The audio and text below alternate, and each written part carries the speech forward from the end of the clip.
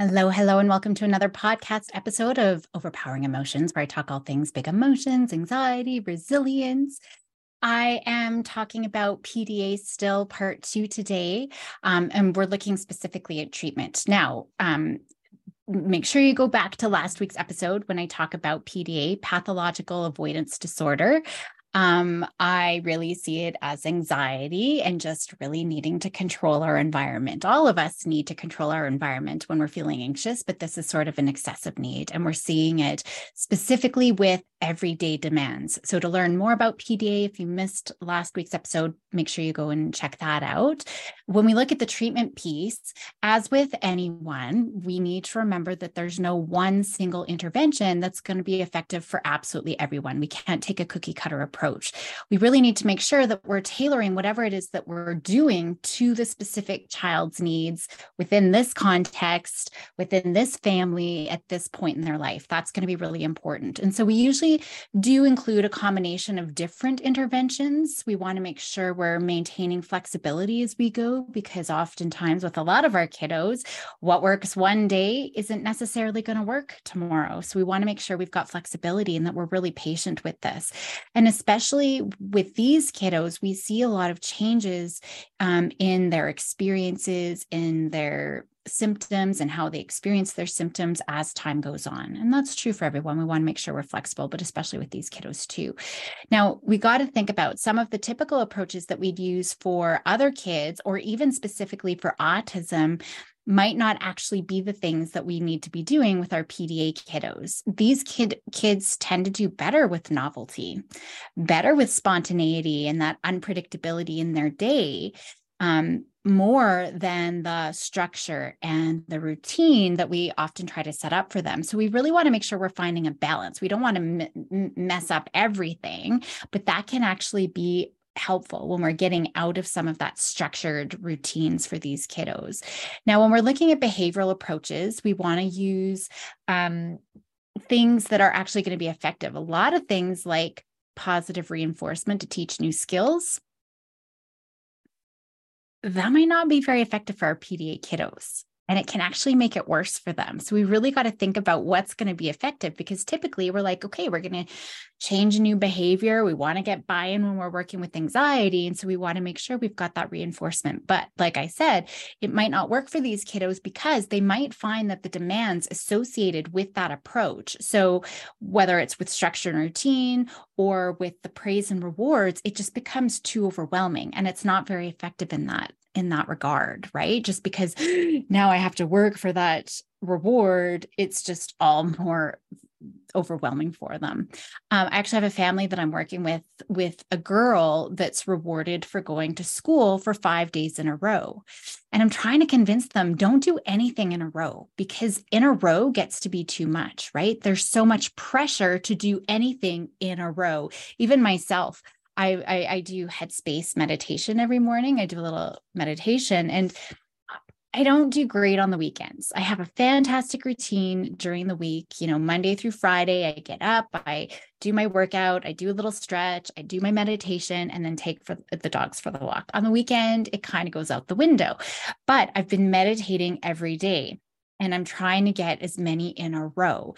And this past weekend, I forgot one day. My daughter's been borrowing my phone to do paintings, and she borrowed it in the time that I would do my meditation. And so now I'm out of routine and I missed doing it. So I was up to like 21 days or something, which for me is good because I always miss the weekend. And so I had kept it going. And then it was just such a disappointment. And so then the pressure of having to do it in a row, I mean, that was just such a small, tiny little thing for me, but the pressure to do it in a row when you're not already successful with it can be really problematic. I say in a row is fantastic. Don't break the chain, just like Jerry Seinfeld, right? When we're trying to create new habits.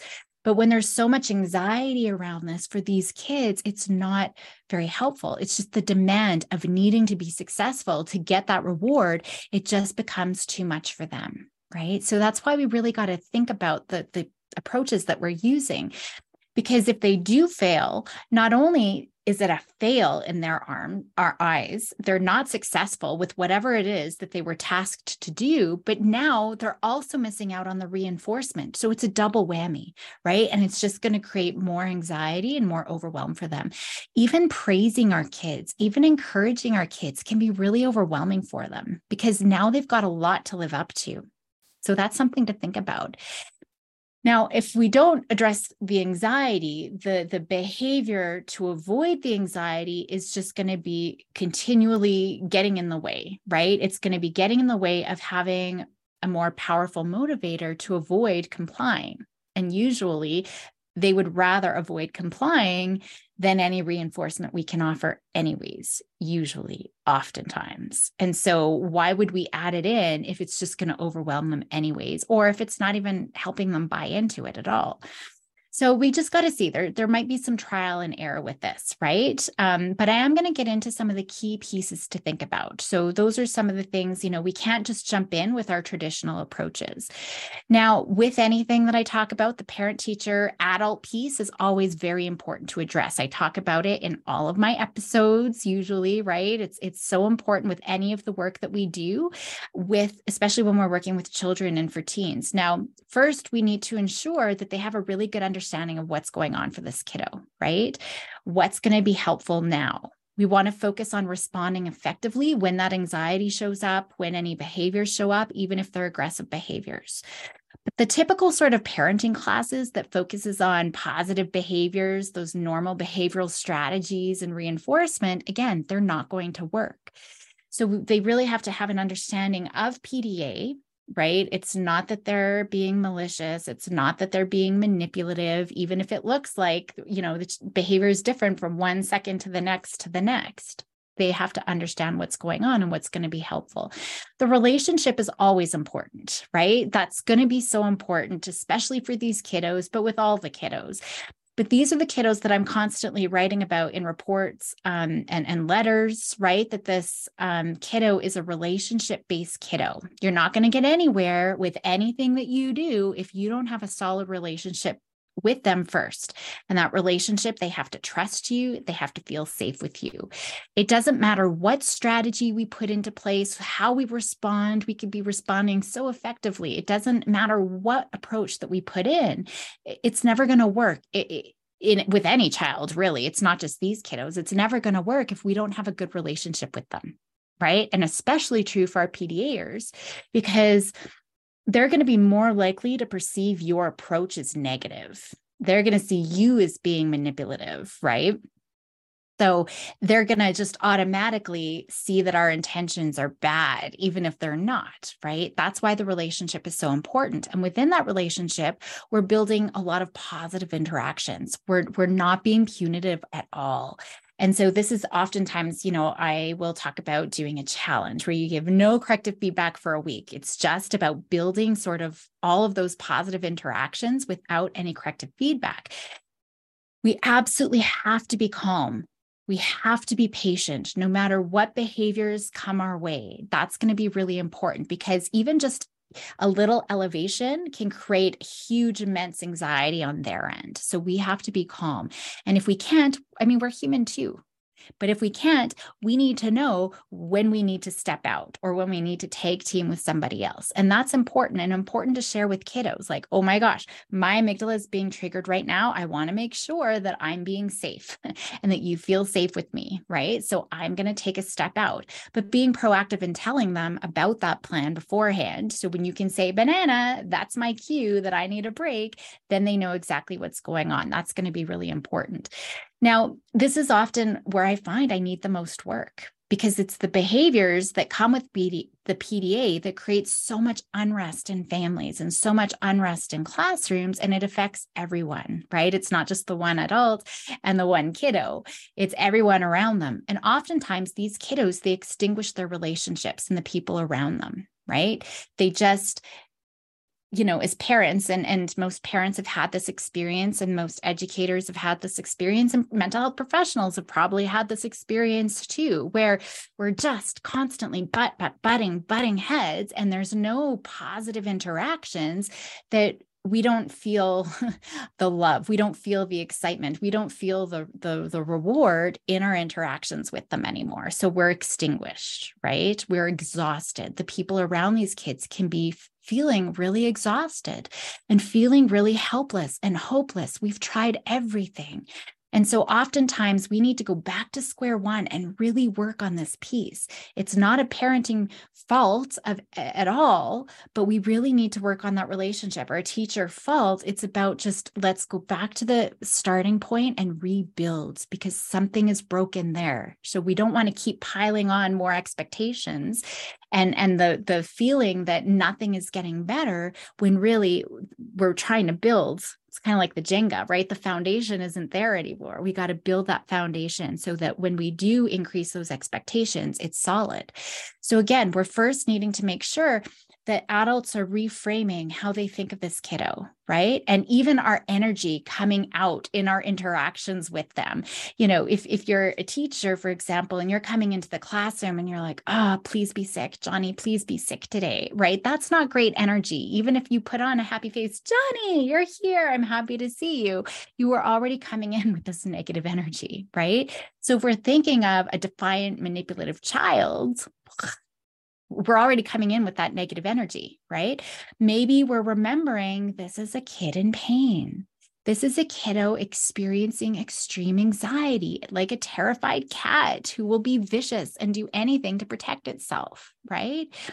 And for a lot of them, if there's been a lot of them have just been in that fight, flight, survival mode for a long time. They don't even know. It becomes so normalizing. They just assume this is how everybody must feel.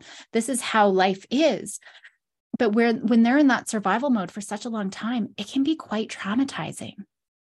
So we got to drop our negativity, any negativity in any of our interactions, which is probably good practice anyways. Drop any negativity in any interaction with anyone that you have. But if we can do that with these kiddos, and we got to practice that radical acceptance, no matter who you are, no matter what behaviors you bring, no matter what you say, I'm here, I'm loving you, I'm accepting you, I'm creating that safety. That is huge. We really got to focus on that.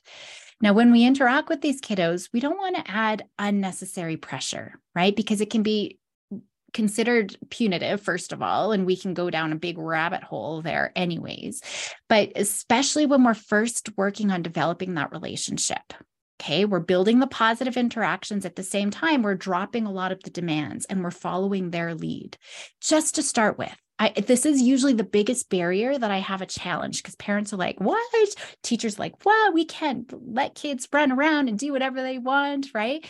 But it's just to get over this first step to build that relationship. That's the goal here. The goal isn't to get them to comply and to follow through and stop being aggressive. The goal is to build that relationship.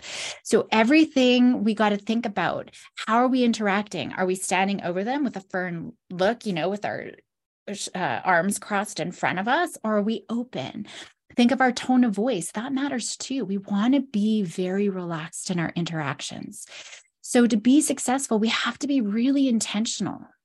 If you've got a kiddo, whether it's your kiddo and you're working with the kiddo who has all of these big aggressive behaviors, even just around these everyday demands, we have to be intentional. Okay, how am I going to present? How am I going to have that first interaction? How can I make it positive, right? How can I make him feel safe, her feel safe? We have to really have a solid game plan, right? Because there's lots of little things that we might say, that we might do that could really inadvertently trigger that anxiety and just put us back to ground zero. So even innocent questions. So think through your experiences with this child. We got to keep track of those things, because we have really innocent, really well-intentioned questions like, hey, kiddo, how was your day today? That can make them feel pressured. So if you ask a kiddo, how was your day? And it can go sideways, maybe don't ask that. Maybe they're feeling that pressure. We need to be really purposeful and ensure we're not asking things directly, right? Or that we're coming across as demanding. We can work towards building their tolerance. That's where we're going. I want you to hear me say, we are going to build their tolerance. We're not going to always be walking on eggshells. They're going to have to get over the fact that they're going to have to follow through with demands, right? Everyday demands is a part of life. But when we're working on this first, we have to have that relationship. And so that's what I'm focusing on right now, is when we're working on the relationship, we are going to let go of some of those demands, right? We're going to be very careful early on, and then we're going to build from there. So we're never going to tell the kids what to do, right? So some things, even when we're working on the relationship, they still got to get to school. They still got to do their work. They still got to do what the other kids are doing, right? There's still a lot of those things, but we can be more indirect. Like, I wonder what would happen if you put your water bottle over on the shelf with everybody, right? Or I wonder if we explored this textbook. I don't know what it is, right? But it's just more a hesitant sort of wondering. We want to model that flexibility as well. We want to give them lots of opportunities for them to control over what they can do or can't do. We don't want to overwhelm them. So maybe, in the classroom, they do have to learn about the French Revolution. Okay. So that's not the option, but maybe there's different ways that they can learn about this. So today, bud, we're going to learn about the French Revolution. How do you want to learn about it? Well, I don't know. Well, here's some options. There's a podcast, there's a YouTube video, there's this chapter in our textbook that we can read. There's a website that you can go to. Which one do you want to, right? So we can give them those kinds of choices. Having declarative language is really helpful. So we're taking the demand out of the expectations. I do this a lot at home. But for example, we could say, oh, the dogs are ready for a walk, instead of go walk the dogs, right? Or even, wow, it looks like such a beautiful day out. It looks like such a beautiful day to go walk the dogs, right? They may or may not pick up on that, but we could make the task appealing too. We can really try to pique their interest so that they come over to us on their own accord without us needing them. Hey, come here and look at this, right? Like, oh, wow, this is so cool. We just want to pique their interest. So just looking at our language, and even if we use this language, how we position ourselves and how we look at the kiddos can still be a big deal, right? So we got to think about that. If we're still like, oh, it looks like a beautiful day, but our tone of voice and our face is not projecting that, we're showing annoyance that they haven't walked the dogs yet, that's going to be a problem. So if we're going to be declarative, but we're staring intently at them, it's not going to be helpful, right? If we are using declarative language, but we're really saying, oh, just go and do this thing, we're not going to be very helpful. It's about being able to let go. Whether they pick up our cue or not, it's not a big deal. We're just going to let it roll off our backs, right? So being beside them, maybe that's going to be better. If you're feeling really stressed, maybe don't look at them. Maybe just sitting next to them. Oh, wow, what a beautiful day out, right? Just not giving that intensive eye gaze, just thinking about that can be really helpful. So like I said, choices are obvious to avoid those direct demands. I often ask my kids, hey, what's your plan for the dog walking today? Right? What's the best time? What were you thinking? Those kinds of things can be really helpful. We can add humor, make things fun, make things engaging, gamify things, incorporating their interests into things. Role playing, these kiddos love role playing. So how would we get this task done if we were Super Mario characters? I wonder how we can organize, put the towels away like Tetris. I don't know, whatever that kind of thing is. So just looking at that role playing. When we use approaches, we really have to let go of the outcomes. Like I said, we just got to let it roll off our back. I don't care. It's no big deal to me. It's up to you, about dog walking or not, even though inside you're like, just walk the stupid dog. But we really have to let go of our outcomes, because we want to plant the seeds for them to follow through, but we can never expect them to follow through. That's really important. Again, I find the biggest hurdle that I get across with the parents and any adults, right? Because they get caught up in the whole expectation thing. I did it. I was nice. I used declarative language and they still didn't do it. So then I yelled at them and then it was a big meltdown. Well, that's just going to be triggering, right? We're not going into that place. We don't want to get caught up in the expectation of. We're changing how we're responding and changing our expectations too.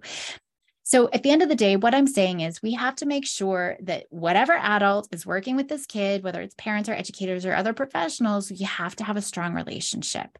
Kids need to feel safe. We're not initially placing obvious demands on the kiddos to start with.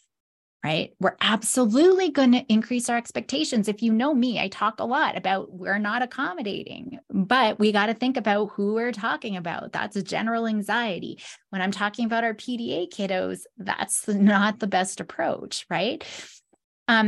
So we are going to increase our expectations, but if we want to start turning things around, we really need to make sure we're proactive. We're setting everybody up for success, including ourselves as the adults. So having a solid understanding of what's going on for their kiddo, what's going on with their needs, what is it that they need, how are we going to tailor our response and our approach to meet their unique needs?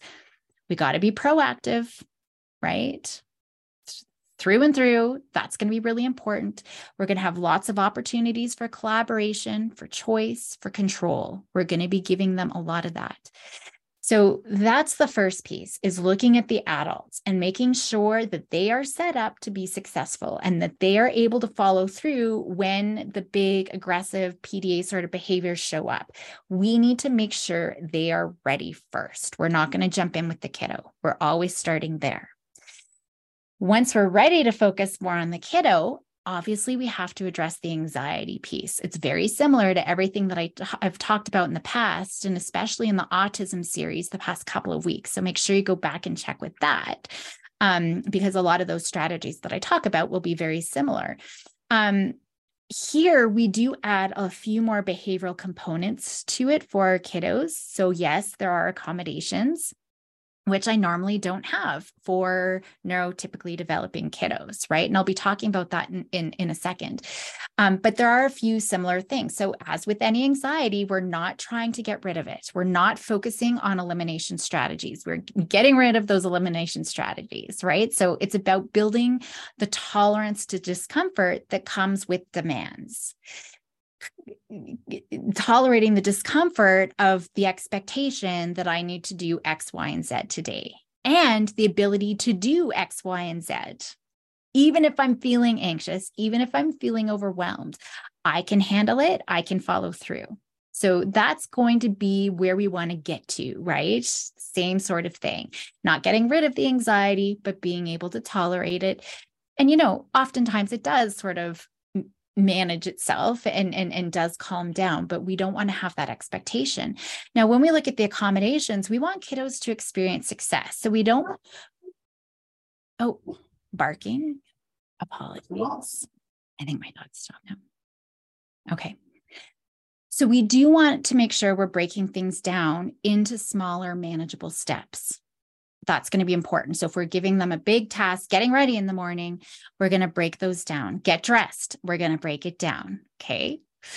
Even into get your clothes, right? First start with your dresser clothes, then get your closet clothes, right? Or whatever that is. We're going to make it more manageable.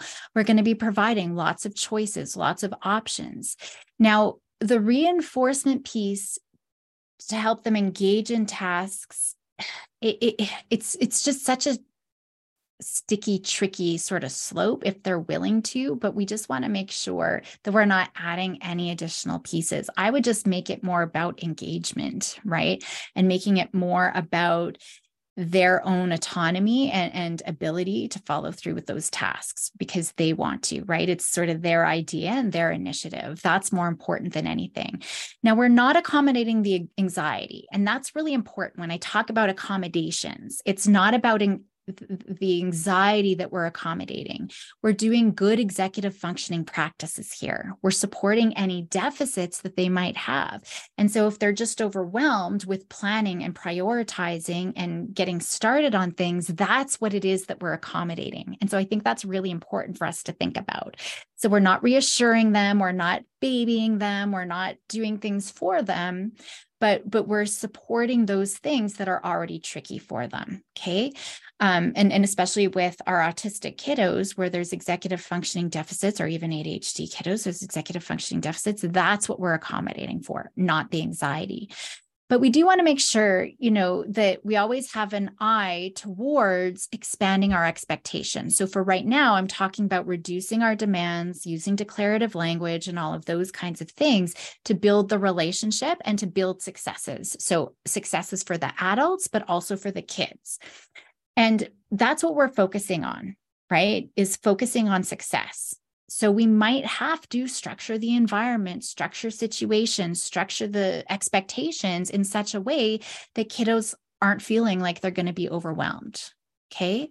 So I think that that's really important, focusing on relationship and how can we get them into a success loop where they are feeling a little bit more confident and competent and able to manage things. That's what the foundations that we're building on. Now, obviously, we can't take all demands away. And I wouldn't want to take all demands anyway, right? So I think that that's really important to think about. We're not just letting them run wild. They can't just run into the street naked, right? And so it's not reducing all of our demands, but it's the perception of demands. We want them to feel like they have control. That's really important. But I know that this can be tricky, and I do get some pushback. We need to stay on our toes because things can change from moment to moment, right? So we need to always make sure we're adjusting our approach. We want to make sure we've got a full toolbox then of strategies so that we can adjust what we're doing, our approach, but adjusting our demands as well.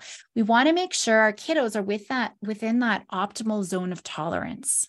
And so we often talk about that optimal zone, right? Not too easy, not too hard. We know for a lot of our kiddos, even our neurotypical kiddos, we get bigger meltdowns at the end of the day than at the beginning of the day because their executive functioning battery, their emotion regulation battery, they're drained. They've just been at school all day. So we know that they don't have as much to give to keep their cool, right? So if sibling comes along and says something annoying, they might lose their mind way more easily after school than first thing in the morning. It's because their battery is drained. So we got to recognize how they're doing. Maybe we can give a little bit more of, a demand or expectation in the morning, but at the end of the day, we got to alter our approach, right? If we know they had a double gym period or they had a big overwhelming day at an outing, maybe there are things we could normally do on a typical day in terms of asking them to help out with something, but we know today is not going to be that day. We're going to ease up a little bit, right? So this is where I talk about modeling that flexibility, right? We got to model it. We got to be aware of what's going on for them. When they're doing great, they can work on their tolerance to demands. When they're doing great, they can totally take, hey, go put on your socks. Okay, cool. I'm going to go put on my socks, right? I'm going to go do that when they're doing great. And so we just got to make sure we can't expect them because they were great yesterday morning that they're going to be great and able to handle it today. So that's where it can get tricky, right? Just being flexible and knowing that balance. But at least initially, that's why I say maybe taking that challenge, not putting any corrective feedback on, just so that we can build that foundation and get them into a success loop. Now, whenever they're working on things, they need a lot of recovery breaks to make sure they reset their battery of tolerance. Even just having to make a decision can be so overwhelming for a lot of these kiddos, and that working memory just drains their battery completely. So if we are going to be working on anything, we got to make sure they have a huge brain reset. That's so important for a neurodivergent kiddo. And that's important for the family too, on that note, especially if we're just on the edge of waiting for the next meltdown. It's probably good for everybody to have a brain reset break. During these breaks, though, we got to make sure there's no demands at all, or at least minimal demands. They need a whole system reset. That's going to be really important. We also want to address the anxiety. So learning that I can handle the situation, I can handle the demands in the situation. So once we have those foundational pieces, we are going to start increasing our demands and expectations so that they can learn, I can get through it.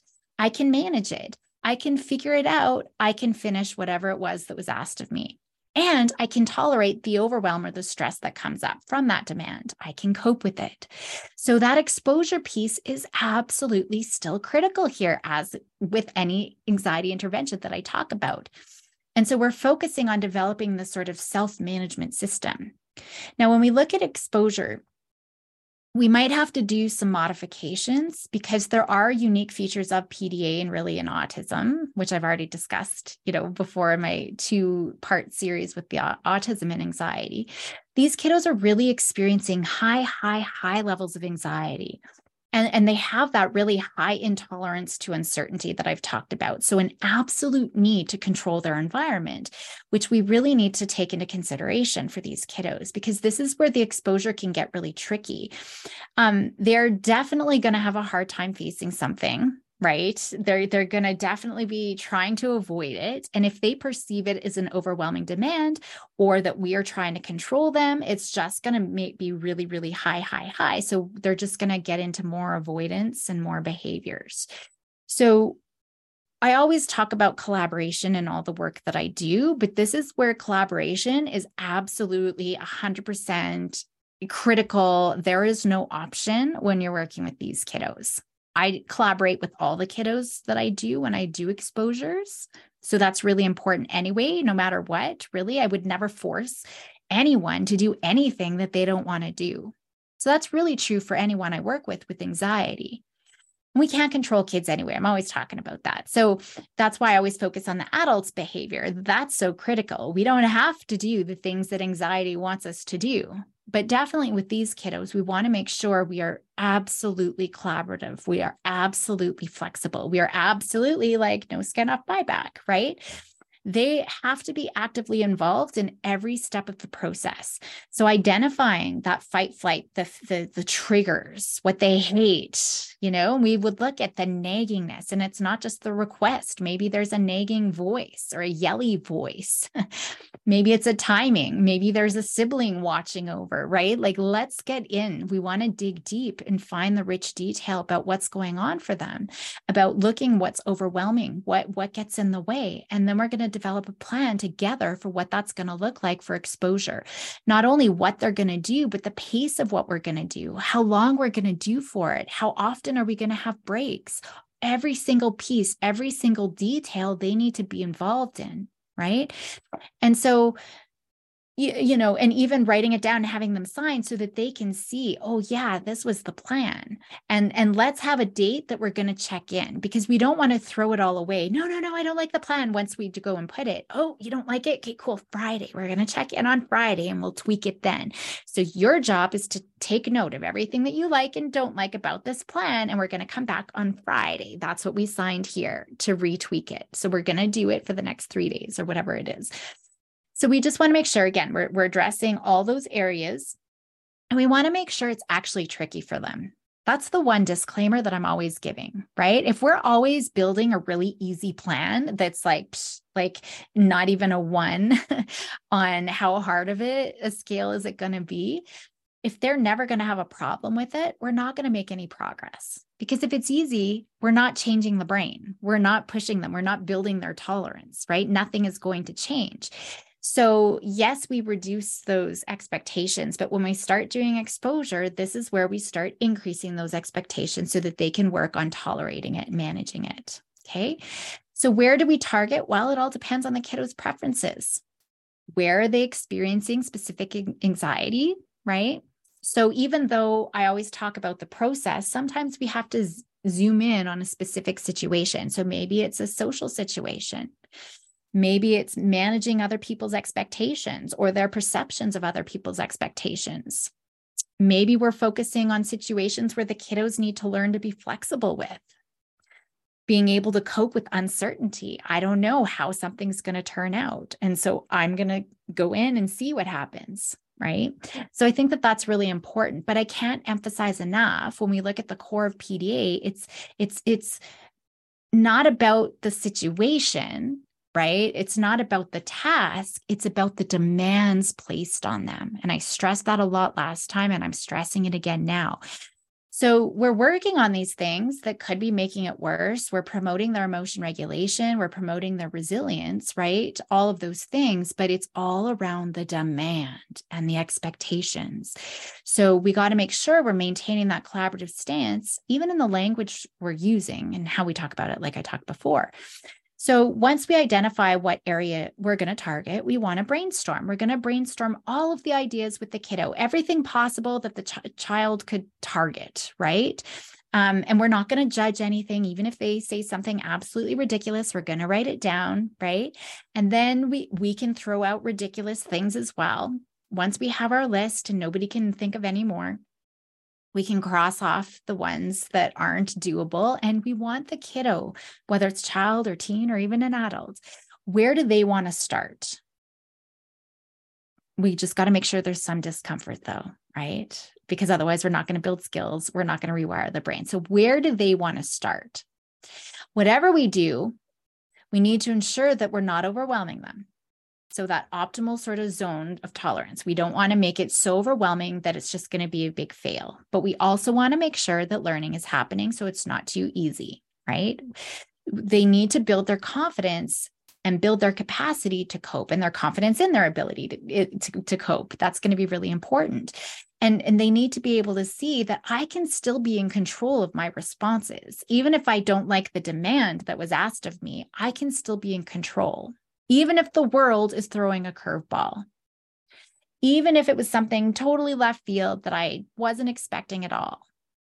So giving choices, giving the final decisions here on what we're going to work on. We're not pushing, we're not rushing. We're not creating new demands about this process. That's definitely important because if they see this process is just a coercion activity, they're never going to be involved in any process that we want. So that's going to be really important to think about. So when we do the exposure, we are ultimately getting them to choose what they're going to be working on, but we want them to start shifting their thinking patterns in the way that I can handle it, right? I can handle the demand that someone puts on me. And it's not through talking. It's not through reframing their thinking. It's through experience by going into the exposure. That's why we do it. So we're increasing their tolerance to the overwhelming stimuli, that demand that's put on them. That tolerance, that shifting beliefs comes through experience. So we don't have to sit down and talk about it and reframe it or any of that work. It's way easier when we go right into the exposure. And that's true really with any anxiety. I talk about reframing and problem solving and all of those types of things, but the reframing really comes from exposure. That's where the entrenchment of new pathways, new resilient pathways, the new rewiring of our brain comes through that experience. That's where they learn it. And especially for these kiddos who can have such unhelpful, sort of rigid, inflexible thinking patterns, they have a lot of difficulty with self-reflection and with self sort of insight a lot of the time. And so that's why we have to do exposure. That's a key component of our intervention because they can't just sit and talk and reflect and, have all that insight. It's really hard. So I still want to externalize those unhelpful committee members who ring that fight flight alarm, who like to make them freak out and get in trouble and push back. So we still want to do all of those pieces, right? Understanding that we've got sort of these anxious thoughts that are making us feel gross, that are making us behave, right? So all of those things, we can still talk about it, those things that are contributing to the experiences, but that's part of the learning, right? And getting them to the exposure. And so that's what's going to be really important. Now, for some kiddos, it really depends on their cognitive capacity, how well they can communicate. So if they don't have a lot of words and not a lot of understanding, then maybe we will use visual aids. I like having visuals for everyone. Usually, like even with my teens and adults, having them can really help us stay grounded. It can help us keep our prefrontal cortex online, our thinking brain. That's really important for learning and problem solving, right? For all of that to happen. The visuals can help prepare them for the process, remind them what is it that we're working on? Why are we working on them? It's really helpful for the adults too, to remember, oh yeah, this is my job. This is how I'm going to respond, right? But the thing is, that's really important to think about for our PDA kids is they have to make sure that the visuals aren't perceived as another demand. That's where the visuals can go sideways. So we have to be really careful. So again, a great approach for a lot of kids, but not necessarily with our PDA kids. So we got to be very careful if we are going to use something like a visual aid or even a contract for that matter. How are we using it so it doesn't feel like a perceived demand? Okay. Now, there's kiddos, if they don't have any verbal skills at all, they just might need to have that approach in the first place, just to understand what the heck is going on. But that could just be another option that we talk about. Do you want to have a visual sort of step by step of what you're going to do, what I'm going to do? Like, what do you think? Maybe having a choice board or a bingo card where they can have some control. Just like, okay, we're going to go learn. How are you going to learn? Here's a choice board of all the different ways you can learn this material, for example, right? Because then they get to choose what they want to do. So I think that's important to think about. Now, while we're following their lead, there has to, of course, be boundaries. These are red lines. I talk a lot about red lines, our non-negotiables. Now, we can't have too many. Everything can't be a red line. I know parents have such a hard time of this. This is another reason why I have the challenge, don't give corrective feedback for a week, because then parents can see, on the one hand, how much corrective feedback they're giving and how can we, add more positive interactions. But on the other hand, they can start seeing, oh my gosh, every other word out of my mouth is a corrective feedback. Do I really need to have that as a non-negotiable? And then they can start prioritizing. So I kind of like that activity. So it's important for parents to know not everything can be a non-negotiable. They're going to have to prioritize their goals. Okay. And we're only going to start making sure we create that boundary by focusing only on those non-negotiables. And same thing in schools. What are those non-negotiables? You running out of the school, that's a boundary. I don't care. I am getting you back inside, even if that's going to create a meltdown, right? That is a boundary you are not allowed to cross, and I'm going to follow through with. So that's an example, right, of the non-negotiable. I'm not just going to follow your lead and hop in my car and drive around the neighborhood as you're running away. No, we're not going to do that. We have to create boundaries. So that's important. We want to talk about these priorities, if possible, together so we can come to agreement. Okay, bud, this is the absolute no red line. Okay, if you get up and leave the classroom, we are going to grab you if you go by any doors. Maybe you can get up to go to the bathroom, but we're going to have somebody monitoring you, right? Or whatever that is. So just so that they know this is a boundary you cannot cross. Everyone's red lines are different. So it's going to vary from family to family, from school to school, from teacher to teacher, or professional to professional. So you have to make sure you are creating those very firm boundaries. No matter what, this is how I'm going to respond if this happens, if this boundary is crossed. Now, I know I get a lot of questions about my red lines. It's one of the biggest questions I get from a lot of families, and it's tricky because I have really high tolerance of things that other parents probably lose their minds over, right? So if kids are throwing ball in the house and it's crashing into pictures and stuff, parents are like, you're breaking things. I, for me, don't care. I don't really, it's just stuff. I don't actually even have anything that's breakable. If you look at my main living room area, I've got a poster of Snape from Harry Potter. That's the only picture that's up. We have no family pictures or anything breakable. Actually, that's not true. The only breakable things that we have on display are, one is a Lego Ghostbusters thing, and the other one is a Lego little mini Hogwarts. So, if they want to throw a ball, cool. The only thing they're going to break is their own stuff, right? So I don't really care if they're throwing stuff around the house because I don't have anything that's broken. So, that might be a different red line for me. And that's why I don't like sharing my red lines. I do get annoyed if they don't do their chores, but I'm not punishing about it. I'm like, okay, what's your plan? Okay, cool. Okay, I'm going to go downstairs and watch Malcolm in the Middle. So I'll know you want to watch with me when your chores are done. So just let me know. And if you don't want to, totally cool. Like, I get that, right? Or what's your plan with picking up poo today? Right? So those kinds of things, that's kind of how I approach it, rather than, oh my gosh, right? My big red lines really would be about school. That's a non-negotiable with my kids. It never used to be, right? I would take them out of school all the time for mental health days. Really, they were skiing days. I would take them out of school all the time. But since COVID, both my kids have been having a little bit more school refusal. And so with any school refusal, there are no chill and relax days. Even if it's because I want to go skiing, it's a school day. If it's a school day, it's a school day and you're going to school. So I don't have any other expectations around them going to school, though. So what I mean by that is I don't care what they look like. when they go to school. I don't care what they're wearing. I don't care if they stink. I don't care if they brushed their hair. I do prefer if they ate some breakfast, but whatever. It's on them at the end of the day. Whatever their state leaving the house is, isn't my business. So my red line is you're going to school, but I'm not heaping on. You got to brush your teeth and you got to brush your hair and you got to look respectable and you got to make your bed and you got to going to school is the must. Everything else and how they get there, that doesn't matter. So that's just an example of what's true for me. So it's going to be important to work through that and what's important from a family perspective. And it's going to be different from family to family because some families are like, absolutely not. You have to brush your teeth.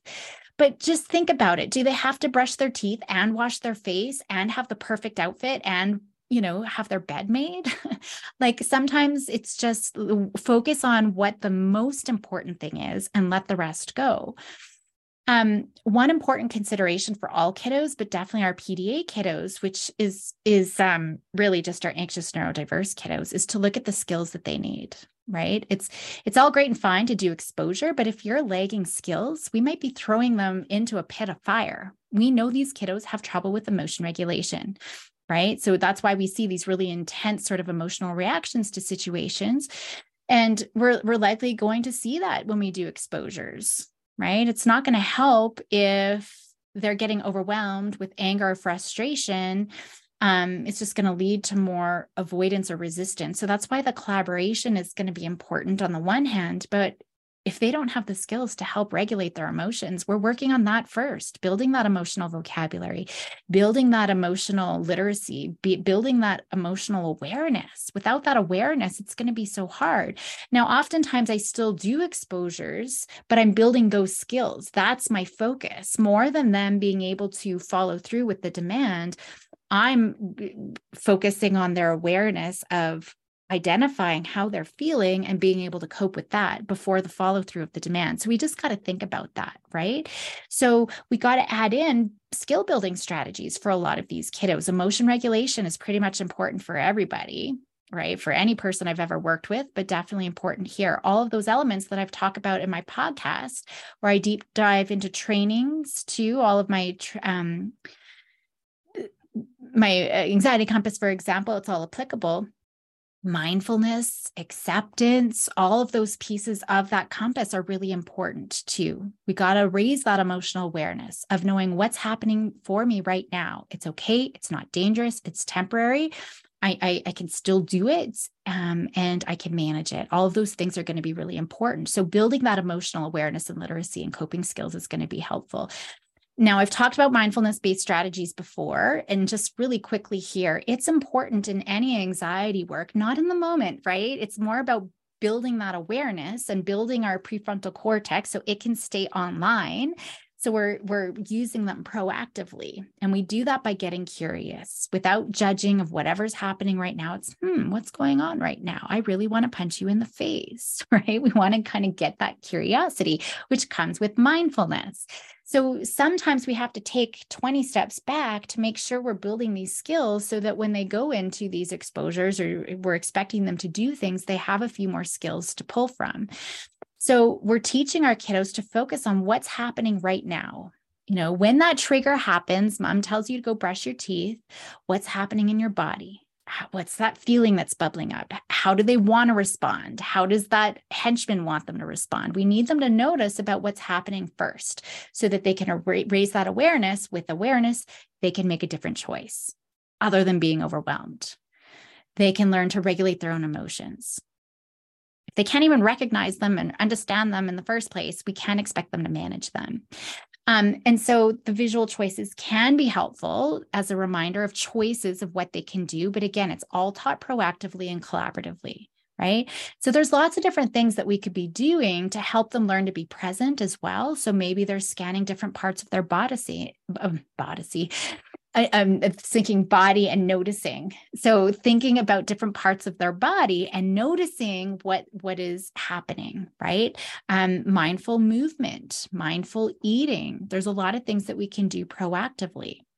Lots of teaching interactions. We're setting up little mini exposures to set off that amygdala so that they can start learning this is what being curious looks like, right? So maybe we're not putting them in the big demand, and it's not a fear hierarchy. It's just knowing what are the skills that we're working on. I'm creating curious mindfulness, right? So that's going to be helpful to increase their tolerance of whatever is sort of coming up for them in that moment. That's sort of the ultimate goal at the end of the day. Another important aspect of mindful intervention is the acceptance and self-compassion. A lot of these kiddos struggle with social communication.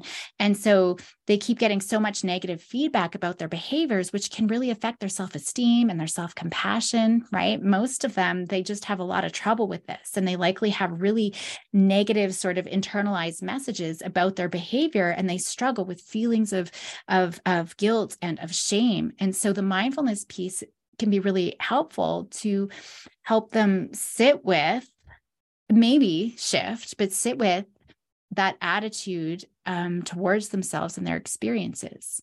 We want to, again, promote greater self-awareness, greater emotion regulation. It's sitting with it, right? Rather than getting sucked in with it and beating ourselves up with it. We definitely need everybody around them to be on board too, so that they're not inadvertently contributing to that guilt and the shame, all of that, right? All those little corrective feedback pieces that we do, it's just going to stress and overwhelm our kiddos. It's not very helpful. So we're looking at validating their challenges as real.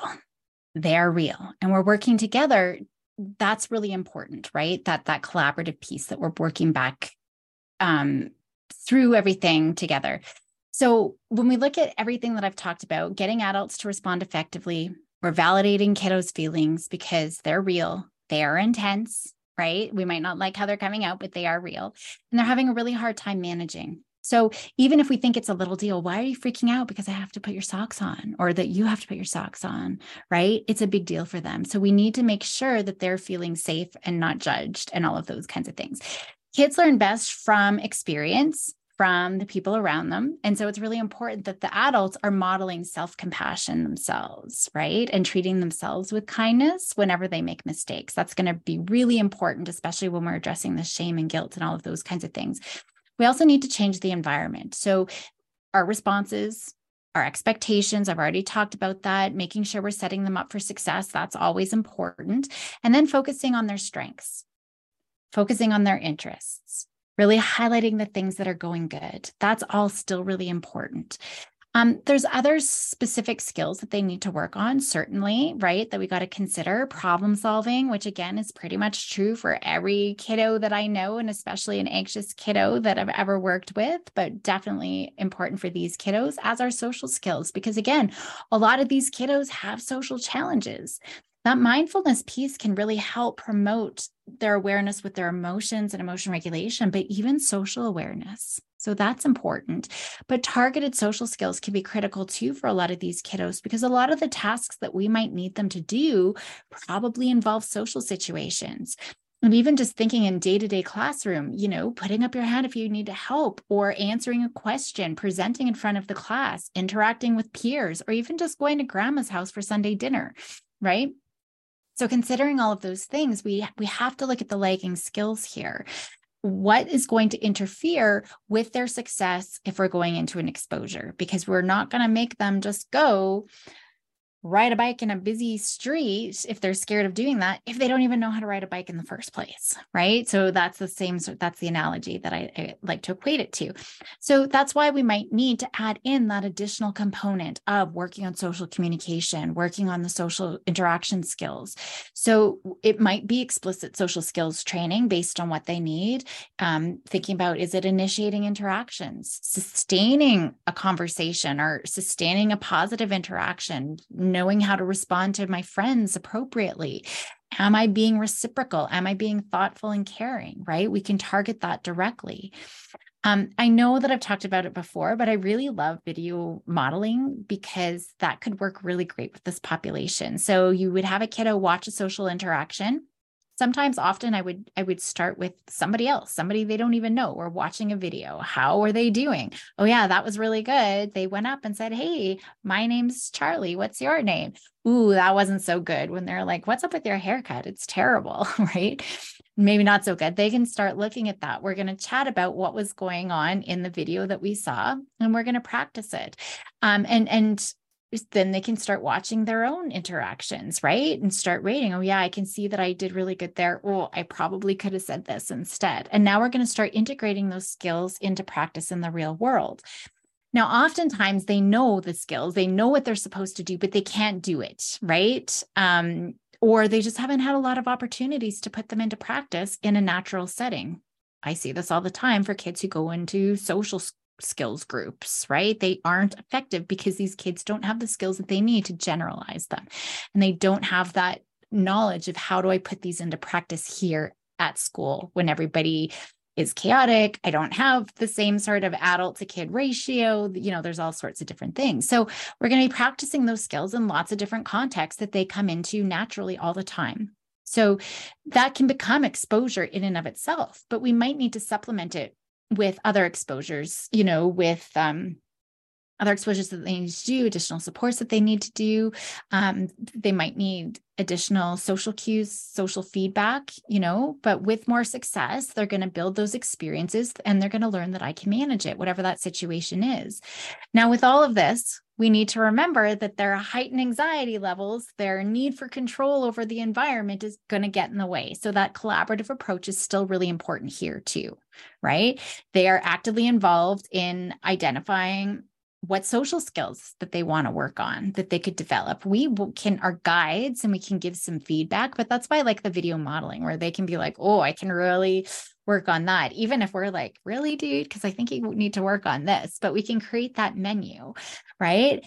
What do you want to start working on? What's important to you? How are you going to start working on it, right? How are we going to practice it so we can boost your confidence? So we're still maintaining all of those pieces that I've already talked about in terms of that collaboration.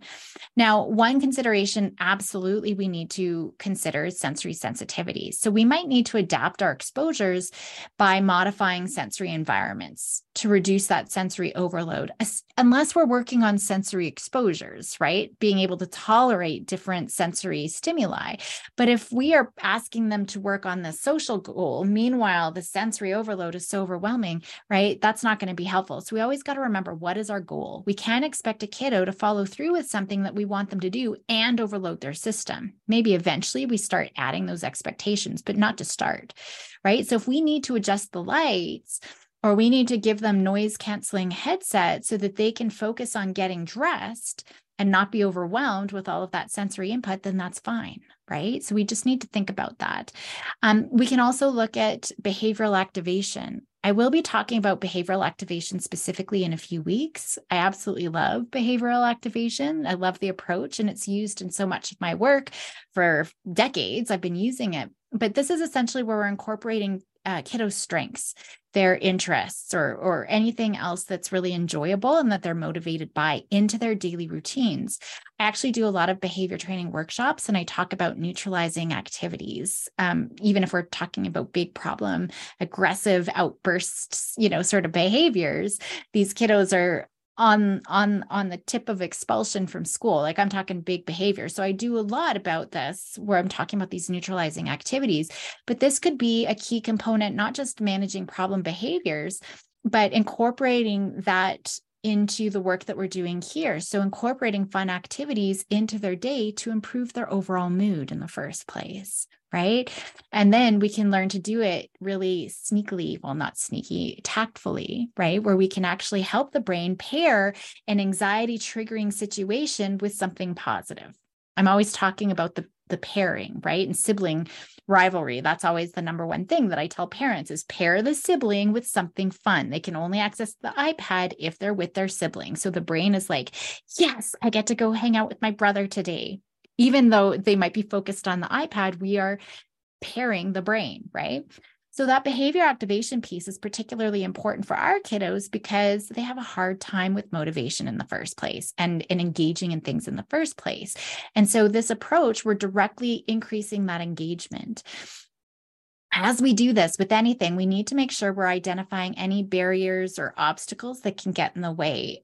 So obviously avoidance behaviors, that's the number one, right? And so we're learning the coping skills. That's really important. So it could involve the mindfulness, right? Raising that emotional awareness within that exposure.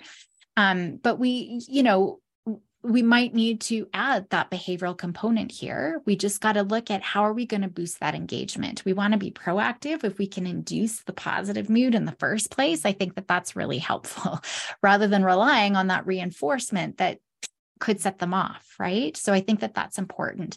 I always include, a really foundational sort of lifestyle piece. We got to think, I'm not going to go into details about that, but it's just really good foundation to start on.